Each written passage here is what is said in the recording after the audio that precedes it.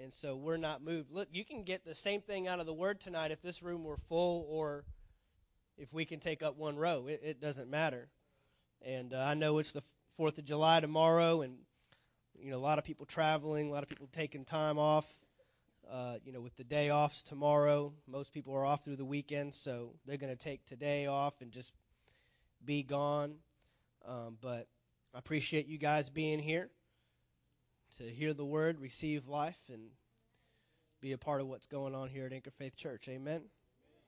Hallelujah. So be prepared. Prepare your hearts. Come with an expectation every service. Don't be moved by what you see. Don't be moved by how you feel. And then afterwards, you get to go home and tweet about it and Facebook about it and get people encouraged to be here in the next service. Amen? There's plenty of people using that stuff for the wrong reasons. We can use it for the right reasons. Hallelujah. Father, we thank you for the word tonight. We're so excited in our hearts, on the outside, in our faces. Father, we're excited to just be in your house to hear your word. You are the most important thing to us. You said man cannot live by bread, natural, fleshly bread alone. But we can live by every word that proceeds out of your mouth, Father. So I thank you that your word tonight will quicken us. It will quicken us on the inside, and it will become fruitful on the outside, Father.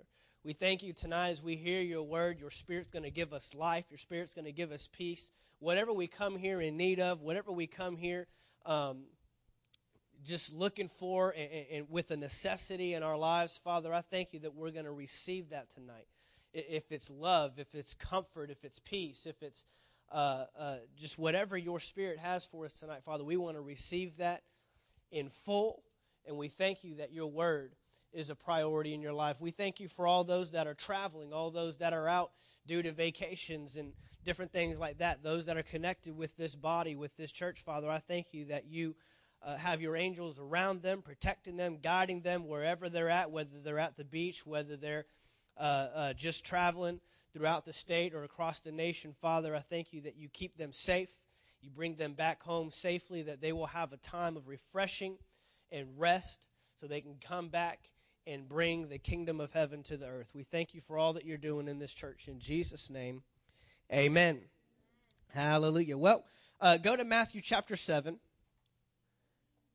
Matthew chapter 7. And I'm aware that it is a vacation night in one sense, and so we're not going to go long, but we are going to be deliberate. Amen. We have been, the past several Wednesdays, been talking about, we've been talking about different things every Wednesday, and we're in the middle of a summer to remember.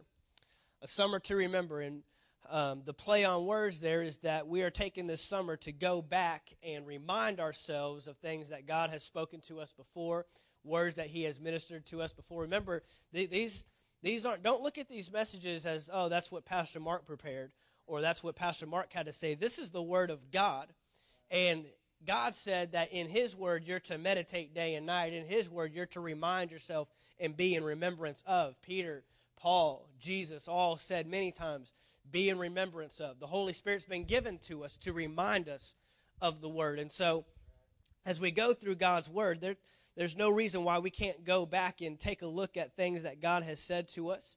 And in doing so, I have found in studying out previous messages that God has shown me different things in a different light, been able to bring a different tone to it. Those of you that have been here with us before, you may have already noticed that we've been hitting some points that weren't there the first times. And so it's been good to do this. And so we're going to continue to do this through the summer. And tonight, I'm going to minister a message that came out of our series on the Holy Spirit.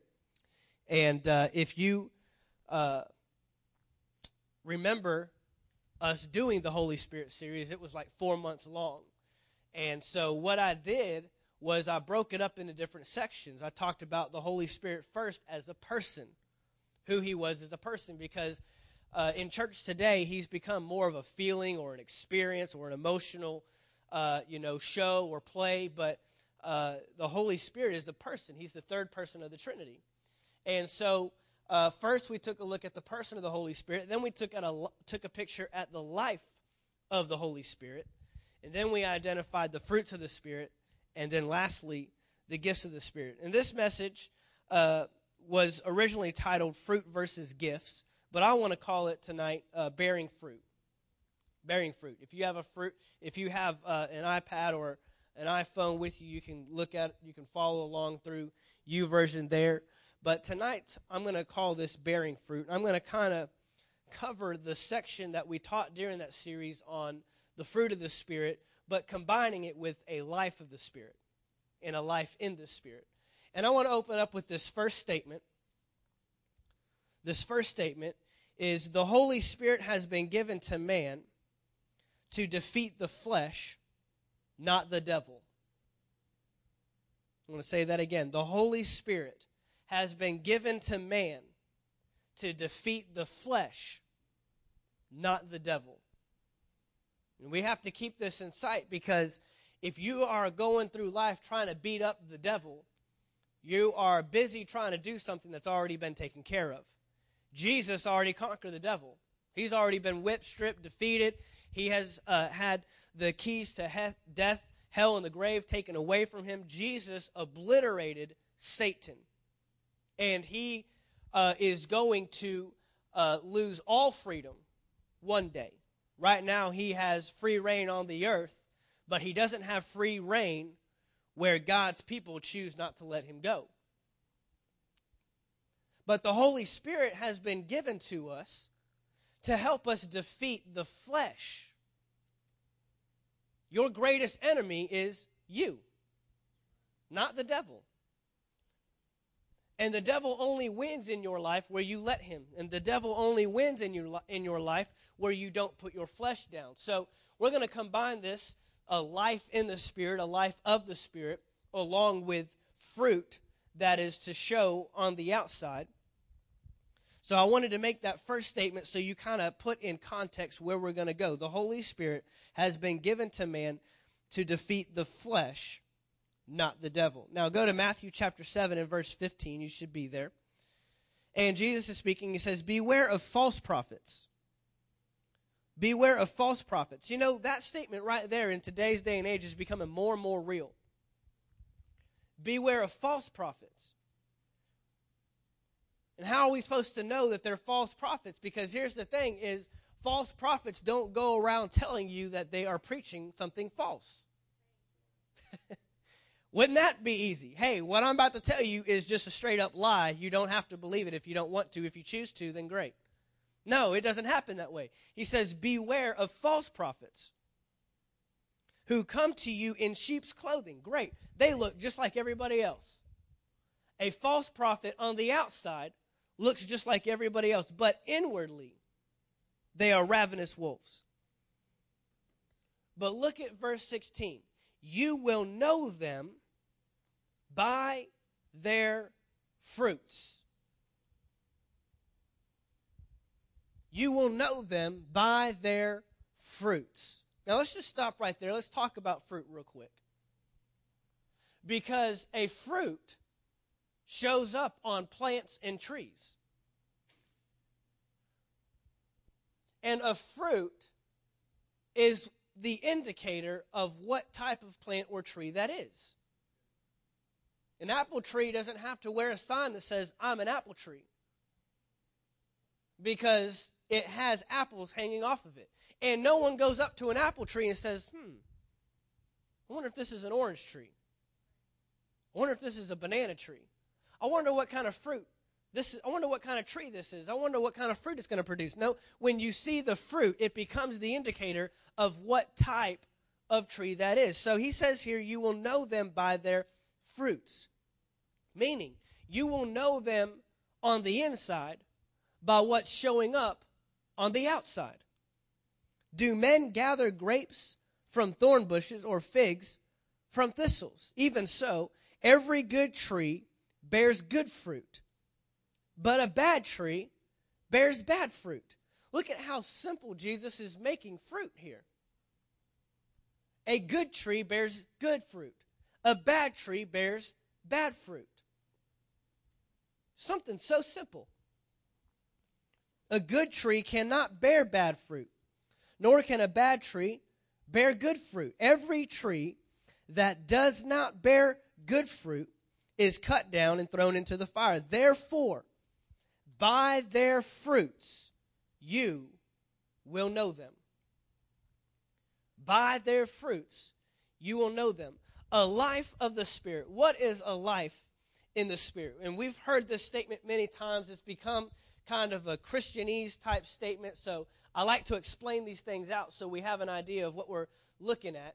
And here's what happens. When you come into the kingdom, you come into a new life instantly. 2 Corinthians 5:17 says, you become a new creature in Christ. Instantaneously. There's no time process. There's no time period. Jesus doesn't say, all right, well, I'll give you 3 months and find out if you're really saved or if you're really born again. No, your spirit on the inside has instantly changed. Your spirit is saved. On the outside, though, we know that not a lot of change happens. Now, there are people that kind of, you ever seen someone that just got born again? They just seem to have this glow about them. Man, they're just excited about life. Man, they have a whole new outlook on life.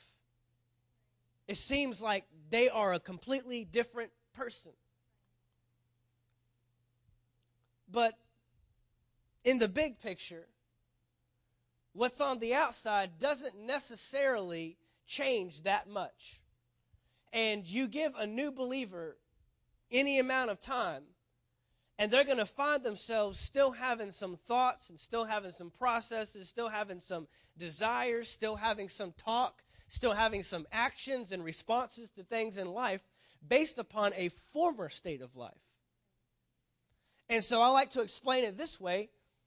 Your spirit is saved. Your soul, your mind, your will, and emotions are being saved, but your flesh cannot be saved.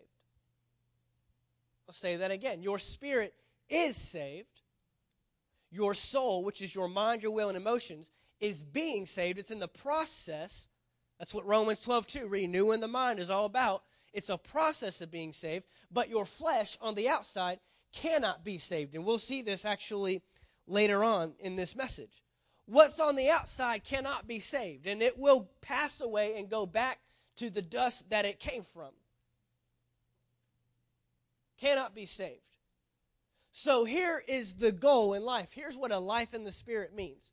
A life in the Spirit means what's on the inside needs to be revealed on the outside. That's a life in the Spirit. Very simply put. If someone lives a life in the Spirit, that means that they are being governed by what's on the inside, not by what's on the outside any longer. See, before you were saved, you had no choice but to be governed and dictated. Your life was determined by what was on the outside, the way you grew up, the type of parents you had, the people you hung out with, the things that you watched on TV, the things you heard on the radio, and the responses that you saw around you. And you became a creature of the nature you lived in. However your parents saw money, that's how you saw money. However your parents dealt with situations, that's how you dealt with situations. Whatever type of friends you hung out with and whatever they did, ultimately it's what you did. You became a product of your environment, if you will. And what was around you determined who you were, how you responded, how you lived your life. But a life in the Spirit is now a life that is contrary to what's around you because there's something in you that's contrary to what's around you. You now have a Holy Spirit that's living inside of you. And the sad part is many believers don't get past what's taking place on the inside. They don't ever let it show up or reveal itself on the outside. And as believers, we have a responsibility to get our life on the inside, the new life, to show up and reveal itself on the outside. That's a life in the Spirit. That's a life that is governed and controlled and dictated by what is on the inside.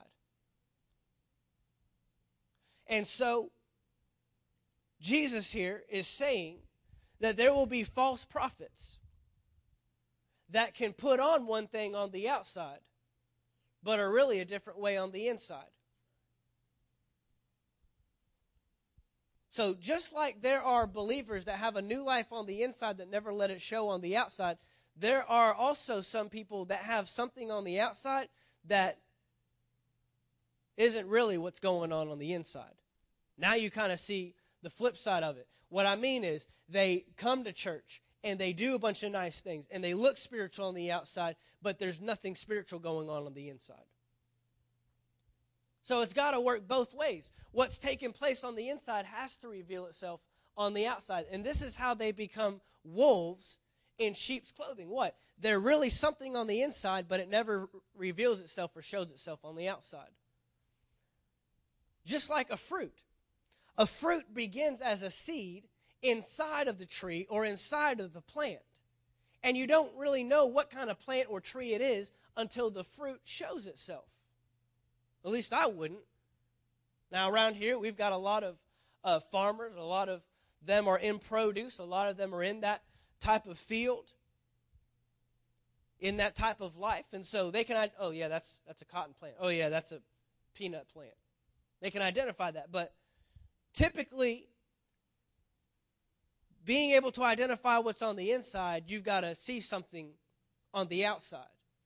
And so that's what we're talking about. This fruit, basically, is our character and our lifestyle. That's what Jesus is pointing to.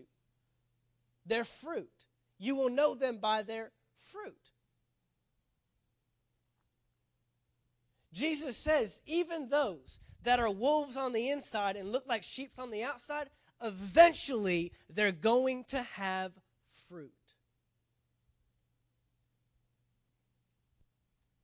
In my life and my wife's life, we've had people that have been close to us, served with us in ministry, worked with us very closely, served under us, served alongside us. And it looked like they started to take a change in life, but you couldn't really pinpoint. Well, where's the fruit? You just feel they're making decisions that aren't what it usually is. Now they're talking about ministries and people that we serve with, and we're like, okay, somebody's right and somebody's wrong. And every time we had the conversation, I'd always tell my wife, time is the greatest factor in fruit. Time. Time will always reveal fruit. Fruit takes time. We know this. Ask any farmer. You can put the seed in the ground one day, but you're not going to have it tomorrow. You're not going to have it instantaneously. So time becomes a great factor when we're talking about fruit. How do I know? Just give it time. And the fruit will show. Jesus said, you will know them by their fruits. That means that they will bear fruit at some point.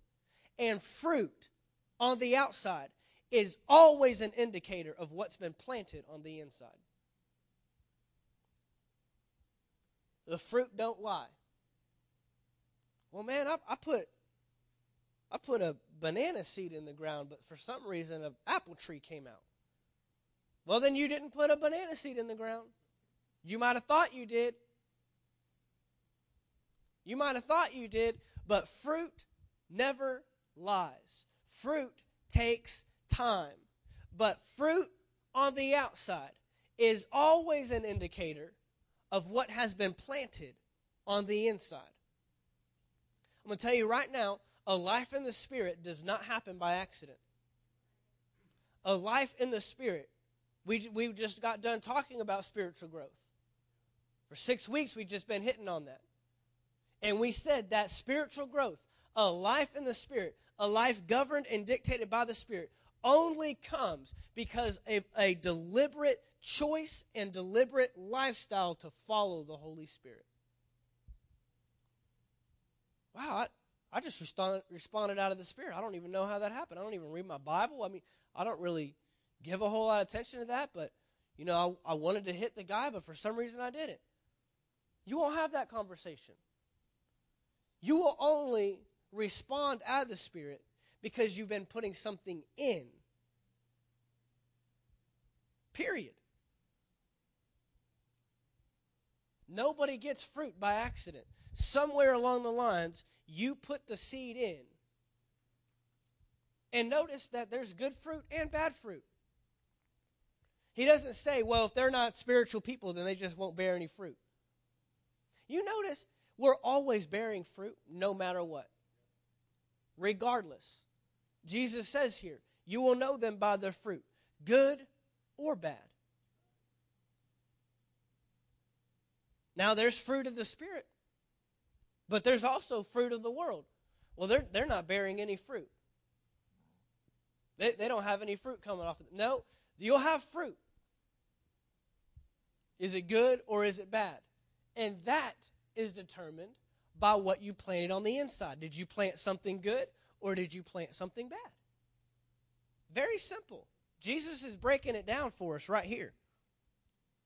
So the only way to get good fruit is to plant good seed. The fruit always reveals what has been sown.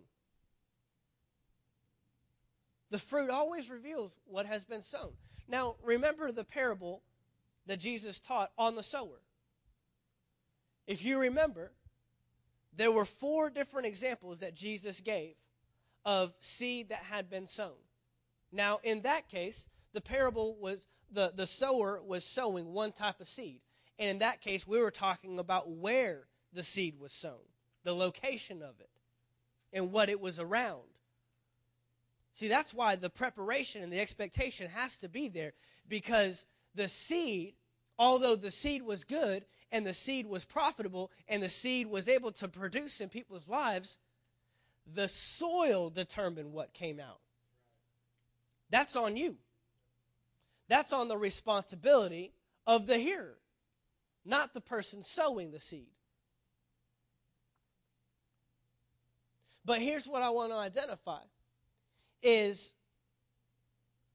there is more than one type of sower in your life. And see, we don't realize it because we think about church and we know that the Bible is seed and the Word of God is seed and it can be sown in our hearts. But did you know that you can walk out of here tonight and you can have more seed sown into your heart? You can go home tonight and watch TV and you can have more seed sown.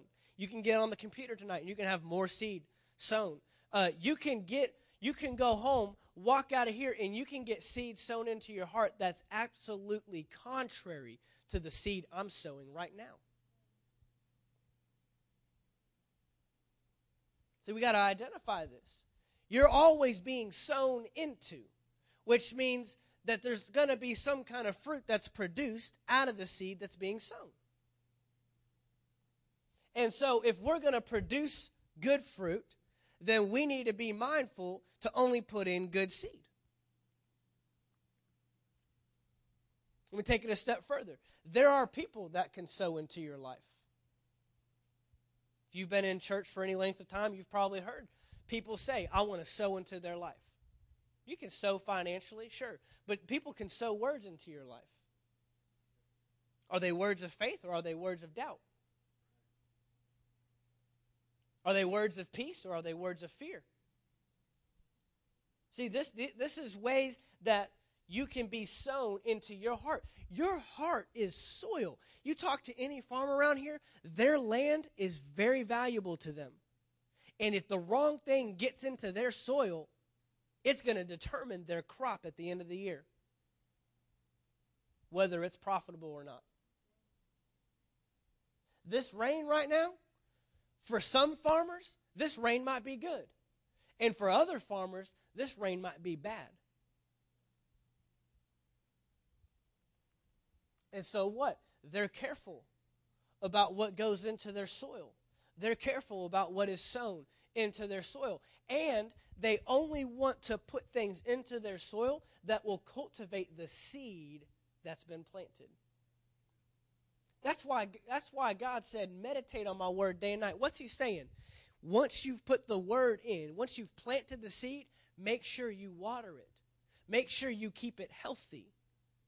Look, the purpose of the seed, of every seed, is so that it produces a fruit.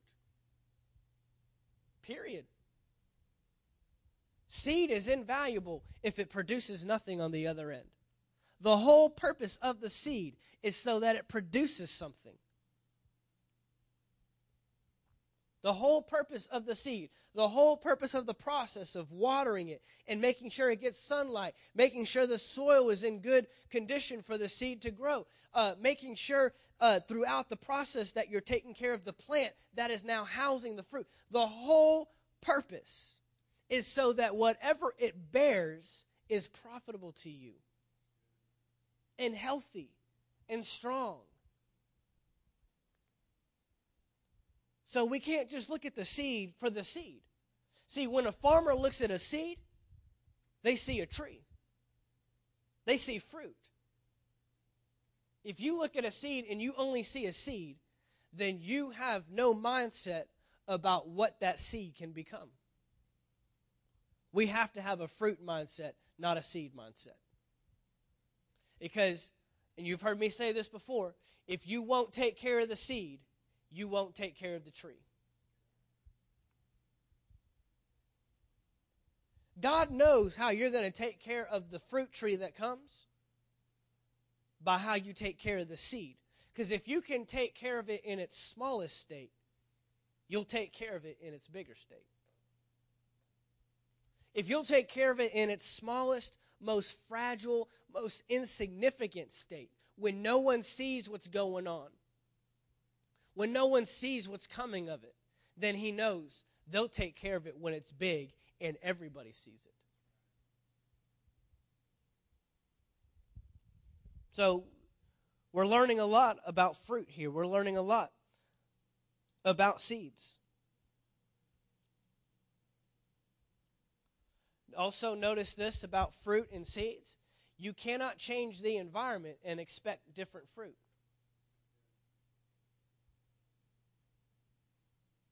You cannot change the environment and expect different fruit. Right now I'm reading a book that talks about the Egyptians coming out of Egypt. And the book, although it's a great book, it's a phenomenal book, it's probably in my top 2 list. And it's probably number 1. It's a disturbing book because it identifies a group of people that although they were delivered physically from the land of Egypt and taken out of slavery, they still died in the wilderness because they never got free where it mattered most, in their minds. I can take an apple seed and I can go to 50 different farms and plant it, and it's going to produce an apple tree every time. So you've got to be careful about the environment you keep. We create that environment. You create that soil. Your heart is that soil, and you determine how rich it is. You determine how well it will maintain and cultivate that seeds within you. But then you got to be careful on the people that you get around. There are some people that they go to church on Wednesday night or Sunday morning, but then the next day they get around people that destroy the seed that was planted within them. Why? Because they're in the wrong environment. So we got to be careful about the environment. Look, when the seed's been planted, do everything that is possible within your life to take care of the seed. When that thing's been put in there, I'm going to do whatever it takes. The Bible says to guard your heart, guard your mind. Why? Because out of it flow the riches of life. And we can't just get the seed planted and thank God I went to church and then the next day go drinking out with our buddies. You have just destroyed the seed that was planted. You've killed it. Thorns have come up. Cares of the world come up. Persecution comes upon your life. We know those things based upon the parable of the sower. Those are different things that come and attack the seed. And I can plant all kinds. I can plant the best, richest seed in the world, which is the Word, on Sunday morning. But on Monday morning, you can do everything and put that seed around stuff that's just going to destroy it and kill it.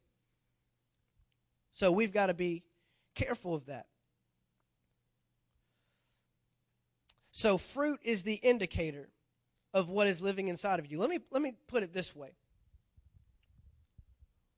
What you have to give away is determined by what you're planting inside.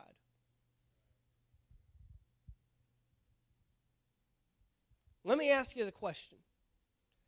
The apple tree hanging off of an apple, is it profitable for the tree, or is it profitable for the person that picks the apple and eats it? It's for the person. It's not profitable for the tree. The fruit of the Spirit in your life is not profitable for you. It's because you are supposed to give something away. That apple will now bring nourishment to someone else. An apple is being produced by the tree to be profitable for someone else. So, if you don't care enough to put something good in, then you don't care enough to give away something good either. If you really care about the people you work with, if you care about the family you're around, if you care about the people that you're supposed to be influencing in and investing in your life, then you will take the time to put something good in, so when the time comes that you need to give something good away, you have it to give away. But if you're only planting bad seed in your life, you will have nothing good to give them. You won't be able to help them. You'll hinder them. And so, you have to be able to identify that I am here in the earth to give something away. But you've got to be putting something good in. If we go down a little further, Matthew chapter 7, verse 21, Jesus has some more words to say here. He says, "Not everyone who says to me, 'Lord, Lord,' shall enter the kingdom of heaven, but he who does the will of my Father in heaven. Many will say to me in that day, 'Lord, Lord, have we not prophesied in your name, cast out demons in your name, and done many wonders in your name?'" Those all sound like good things, doesn't it? I mean, prophesied, casting out demons, done many wonders. I mean, if you go to Mark chapter 16, isn't that what he told them to do? You'll prophesy, cast out demons, lay hands on the sick, they'll recover. They're doing it. But yet he's telling them that they're not even going to make it. Then I will declare to them, "I never knew you. Depart from me, you who practice lawlessness." And this is where we started to get into the fruits of the Spirit versus the gifts of the Spirit. The fruits of the Spirit versus the gifts of the Spirit. The gifts of the Spirit are not indicators of a life in the Spirit. I'll say that again. The gifts of the Spirit are not indicators of a life in the Spirit.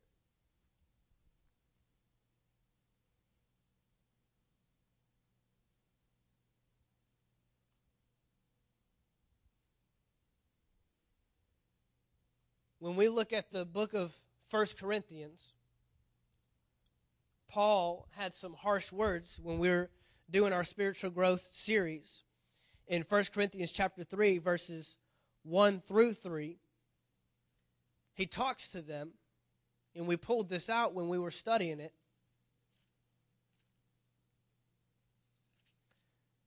And he says that they weren't spiritual people. "And I, brethren, could not speak to you as spiritual people, but as to carnal, as to babes in Christ." Look at this. The level of spirituality you hold in your life determines the level of spirituality you can receive. Farmers here in this part of Georgia, if they realize that a certain type of soil or a certain land is not able enough to receive a seed and take care of it and maintain it properly, they're not going to sow that type of seed in there.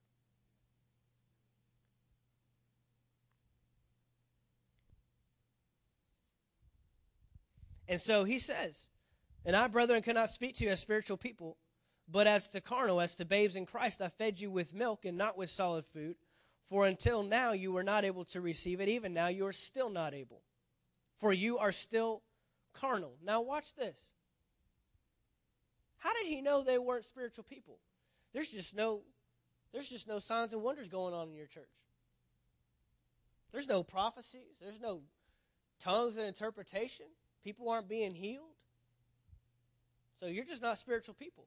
No, if you go to 1 Corinthians chapter 14, later on in the chapter, verse 26, he says, how is it then, brethren, whenever you come together, each of you has a psalm, has a teaching, has a tongue, has a revelation, has an interpretation.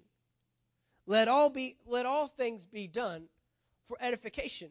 He's talking to a church where everyone is operating in the gifts of the Spirit.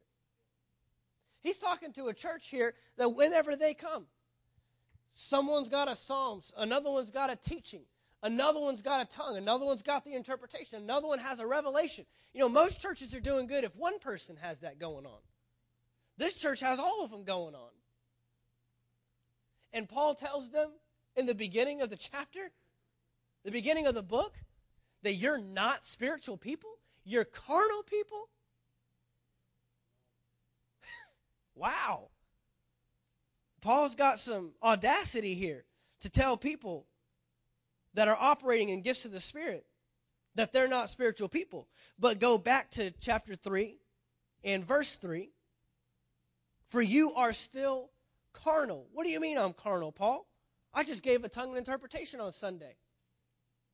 I just had a revelation. I did a teaching. What do you mean we're not spiritual?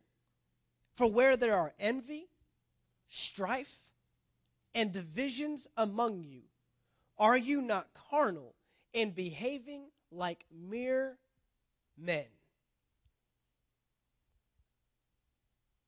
Wow. Paul just said, I don't care about all the spiritual things you do. If your character and your lifestyle cannot line up with the character and lifestyle of the Holy Spirit, you are still carnal. Now remember, carnal doesn't mean you're not saved and not born again. That doesn't mean you need to come down to the altar and,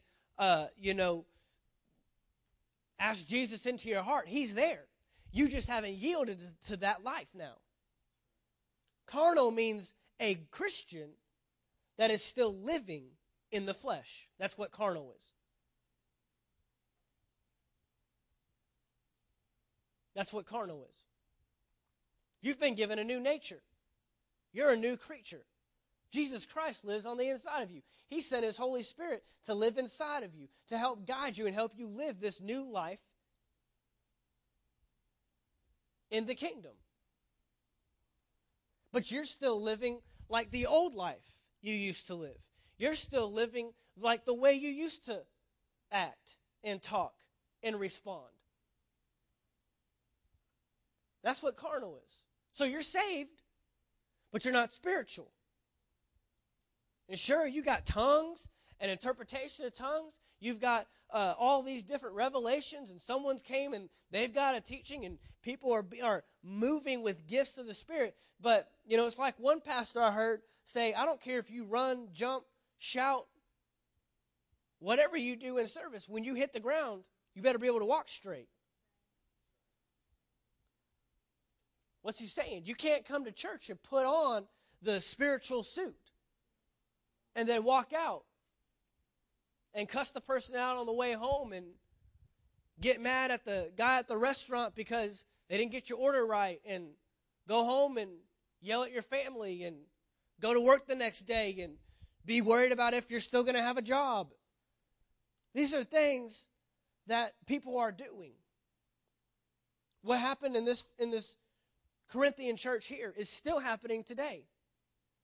Running, jumping, shouting, laying hands, falling out, moves of the Spirit taking place.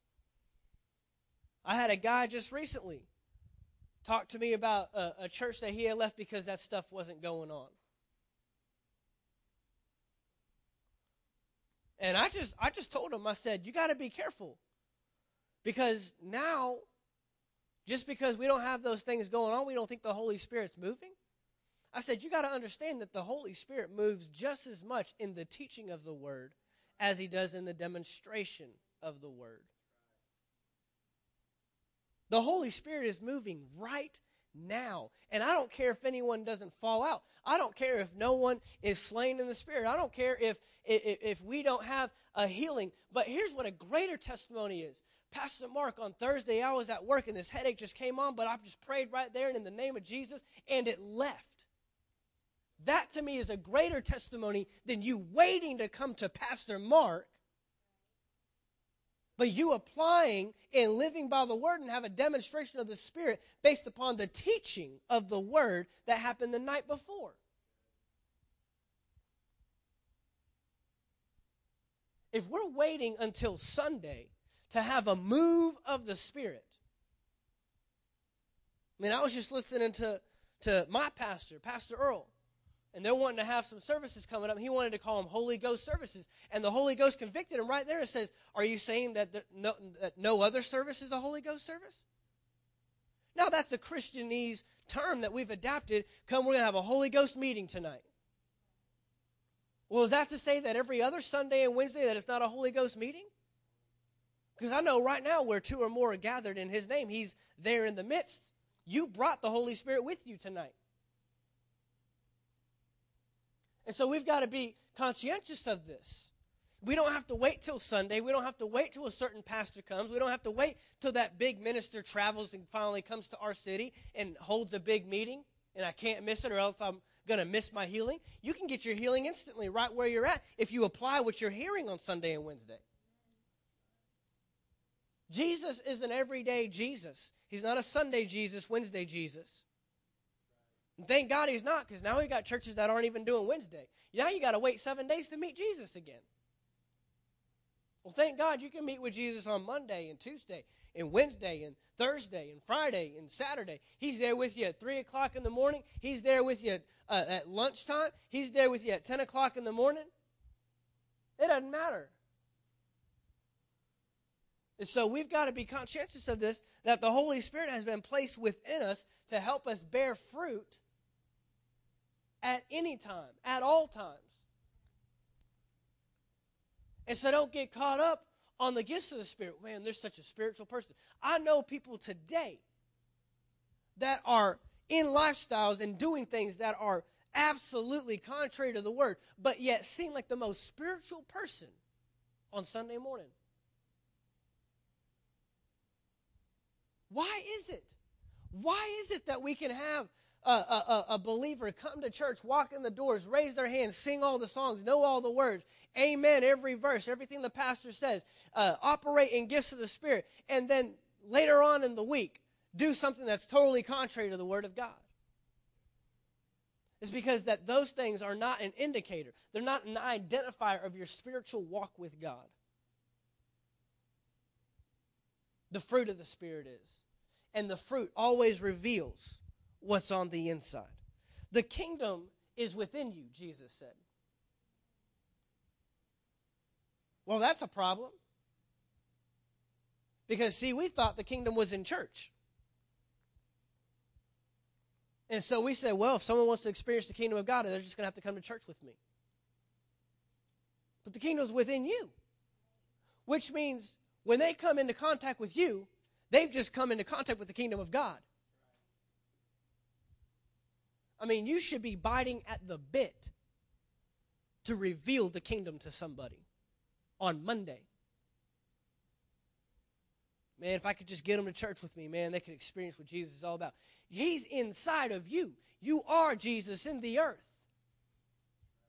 If that's not the most important thing, then I don't know what is. That's one of the biggest things I want to reveal to people through this church, is that you are the church. The Holy Spirit lives inside of you. You have now become Jesus. You are the body of Christ in the earth. They don't have to wait till Sunday. Now, thank God they can come on Sunday and they can receive the teaching and the instruction and the deliverance. But see, we've got so many churches today that are just deliverance-oriented. Come to our church and we'll get you saved. We'll have a big altar call and do the whole thing, but then we don't instruct people and teach people this stuff. How do I live differently? Not just pray something and get somewhere. How can I let that actually permeate my entire life? So here's a couple notes on gifts versus fruit. Gifts are obtained. Gifts are obtained. Gifts are obtained. That means they're given. One fell swoop. But fruit is maintained. Gifts are obtained. Fruit is maintained. Gifts get you there. Gifts will get you somewhere.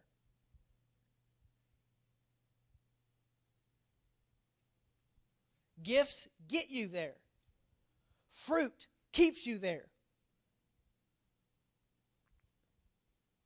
You may have a gift to sing and lead worship, but if your fruit can't keep you there, you won't be in that position very long. Not in this church.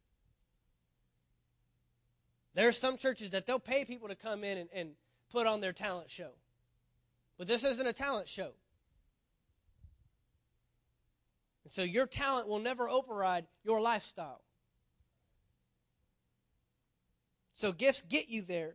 Fruit keeps you there. Gifts are what you do. Gifts are what you do. But fruit is how you do it.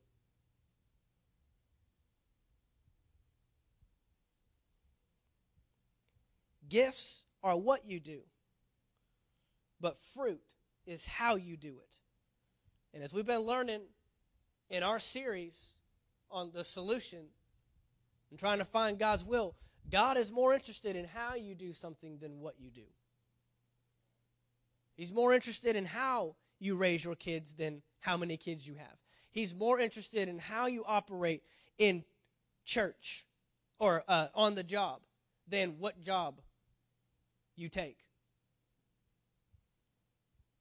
God is all about the how. God is all about the why.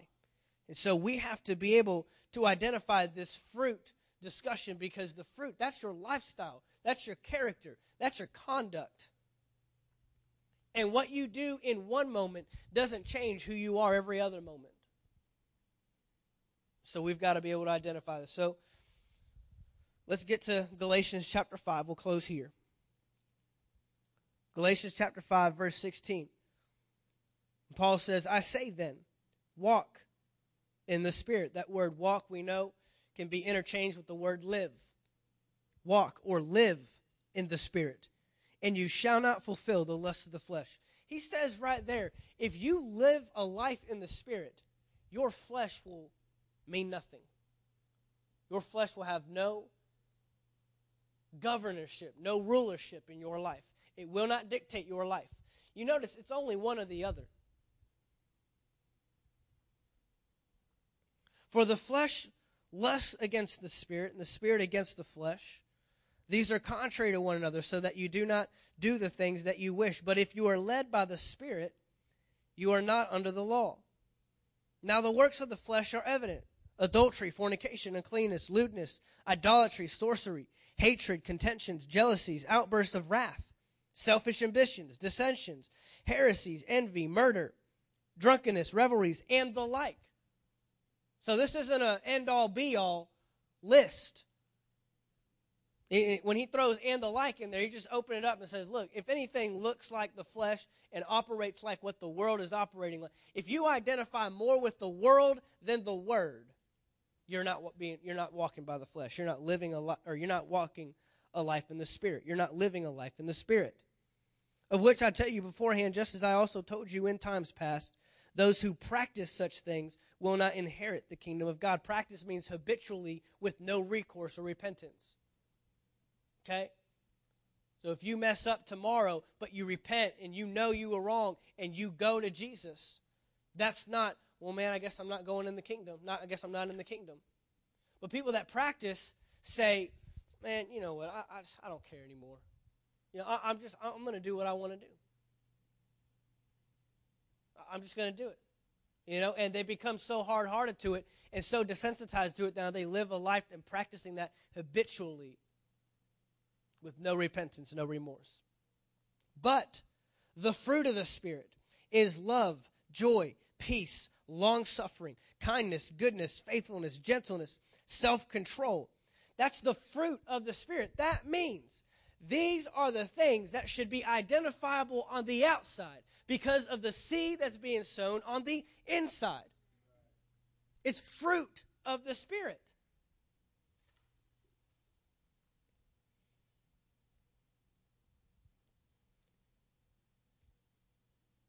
Against such there is no law, and those who are Christ have crucified the flesh with its passions and desires. If we live in the Spirit, let us also walk in the Spirit. Let us not become conceited, provoking one another, envying one another. So, these are the things that should be identifiable on the outside. Notice he gave a list of the flesh and the Spirit. Why? Because good fruit comes from good seed, and bad fruit comes from bad seed. So he goes ahead and lets you know there's two different types of fruit that you can bear in your life. And it's all determined by the type of seed you're putting in your life. Now, I want to read this in the New Living Translation. Just kind of opens it up a little bit. He says, "So I say, let the Holy Spirit guide your lives." Jesus, back in John chapter 14, 15, and 16, he introduced the 12 disciples to the Holy Spirit because he said, I'm getting ready to leave, but I'm sending you another one just like me, the Holy Spirit. And one of the things that the Holy Spirit was going to do was be a guide to them. Let the Holy Spirit guide your lives. You cannot be led by the Spirit if you're led by anything else. It can't happen. It's not possible. You can't follow two guides that are going in two opposite directions. You have to pick one. If you go to a park or a zoo and you got someone that's guiding you on a tour,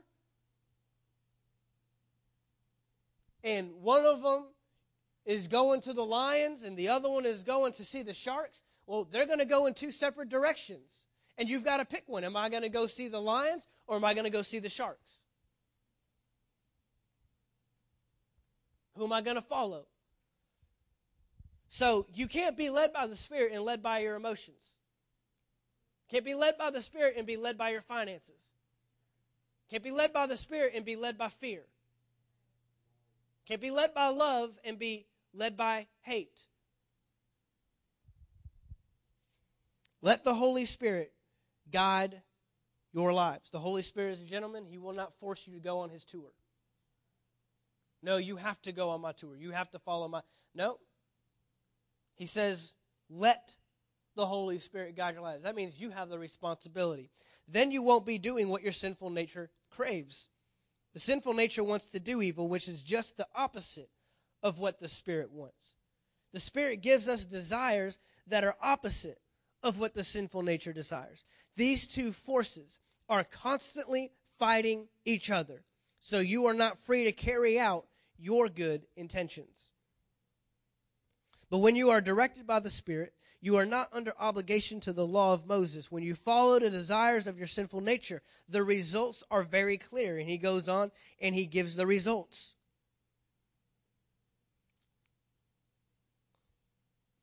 But go on down to verse 22. But the Holy Spirit produces this kind of fruit in our lives: love, joy, peace, patience, kindness, goodness, faithfulness, gentleness, self-control. There is no law against these things. Those who belong to Christ Jesus have nailed the passions and desires of their sinful nature to his cross and crucified them there. A life in the Spirit requires death to the flesh. It's a requirement. As long as your flesh has a voice, you'll be hindered from a life in the Spirit. Since we are living by the Spirit, let us follow the Spirit's leading in every part of our lives. Let us not become conceited, provoke one another, or be jealous of one another. This life in the Spirit is a very important concept that is very simple when we break it down. And there's very deliberate steps that have to be taken in our lives to follow a life in the Spirit. But I'm going to tell you that a life in the flesh and a life in the Spirit, neither one will happen by accident. Jesus said, beware of false prophets. You will know them by their fruits. That means that these false prophets have been planting something within them that later identifies them as a false prophet. They were deliberate to do so. If you're living a life in the flesh, it doesn't happen by accident. If you're living a life in the Spirit, it doesn't happen by accident. These deliberate choices that we make in our lives. The Holy Spirit has been given to man to defeat the flesh, not the devil. The Holy Spirit is in you to help you live this kind of life. That's why we have him. He's not there to make us sound or look or be more spiritual just on the outside. He's there to make us spiritual on the inside, so then that way we can reveal that fruit on the outside. And when you can reveal and bear good fruit, then you can give away good fruit. Amen. Father, we thank you for your word tonight. We thank you so much that we've had this opportunity to be in your word. We have such a high priority for your word. It's truth to us. It's life to us. It's peace to us. So, Father, I thank you for the life that we have received tonight, the expectation, the preparation. Father, I thank you that we will continue to meditate on this word, meditate on these scriptures, meditate on everything that was spoken tonight. May a life in the Spirit become our highest priority. Not to look and sound and try to be more spiritual in the sense of doing what the world thinks spiritual things are, but just living a life in the Spirit that causes us to walk in love instead of hate, causes us to have joy instead of sorrow, causes us to have peace instead of fear. Father, we thank you that your word creates all these things. And as we give time to your word, give priority to your word, it creates within us a life that lines up with your word. And Father, we'll be identified as people that have been with Jesus, just as the disciples were, because of the fruit that we bear. And because we bear that fruit, we can give away life. We can restore someone else. We can bring life to someone else. We can help someone with their marriage. We can help someone deal with worry and anxiety from losing a job. We can help someone not always be moved by hate, but operate out of love. Because we bear fruit that then begins to sustain them, that begins to bring life to them. And people always come back to a place that brings life. Father, we're thankful for the people that you have placed in our lives to invest in and to bring an influence from the kingdom upon. And we thank you, Father, that as we live this life in the Spirit, we will be that influence. We will bring that investment that will change people's lives. We thank you so much for what's been done here. We thank you for the work that's being done here at Anchor Faith Church. And I thank you, Father, for every person that is hooked up with us, every individual, every family that gives their time, gives their resource, makes a priority for this ministry. I thank you that they're blessed because they are furthering the advancement of your kingdom. We thank you for all that's been done here tonight. In Jesus' name, amen.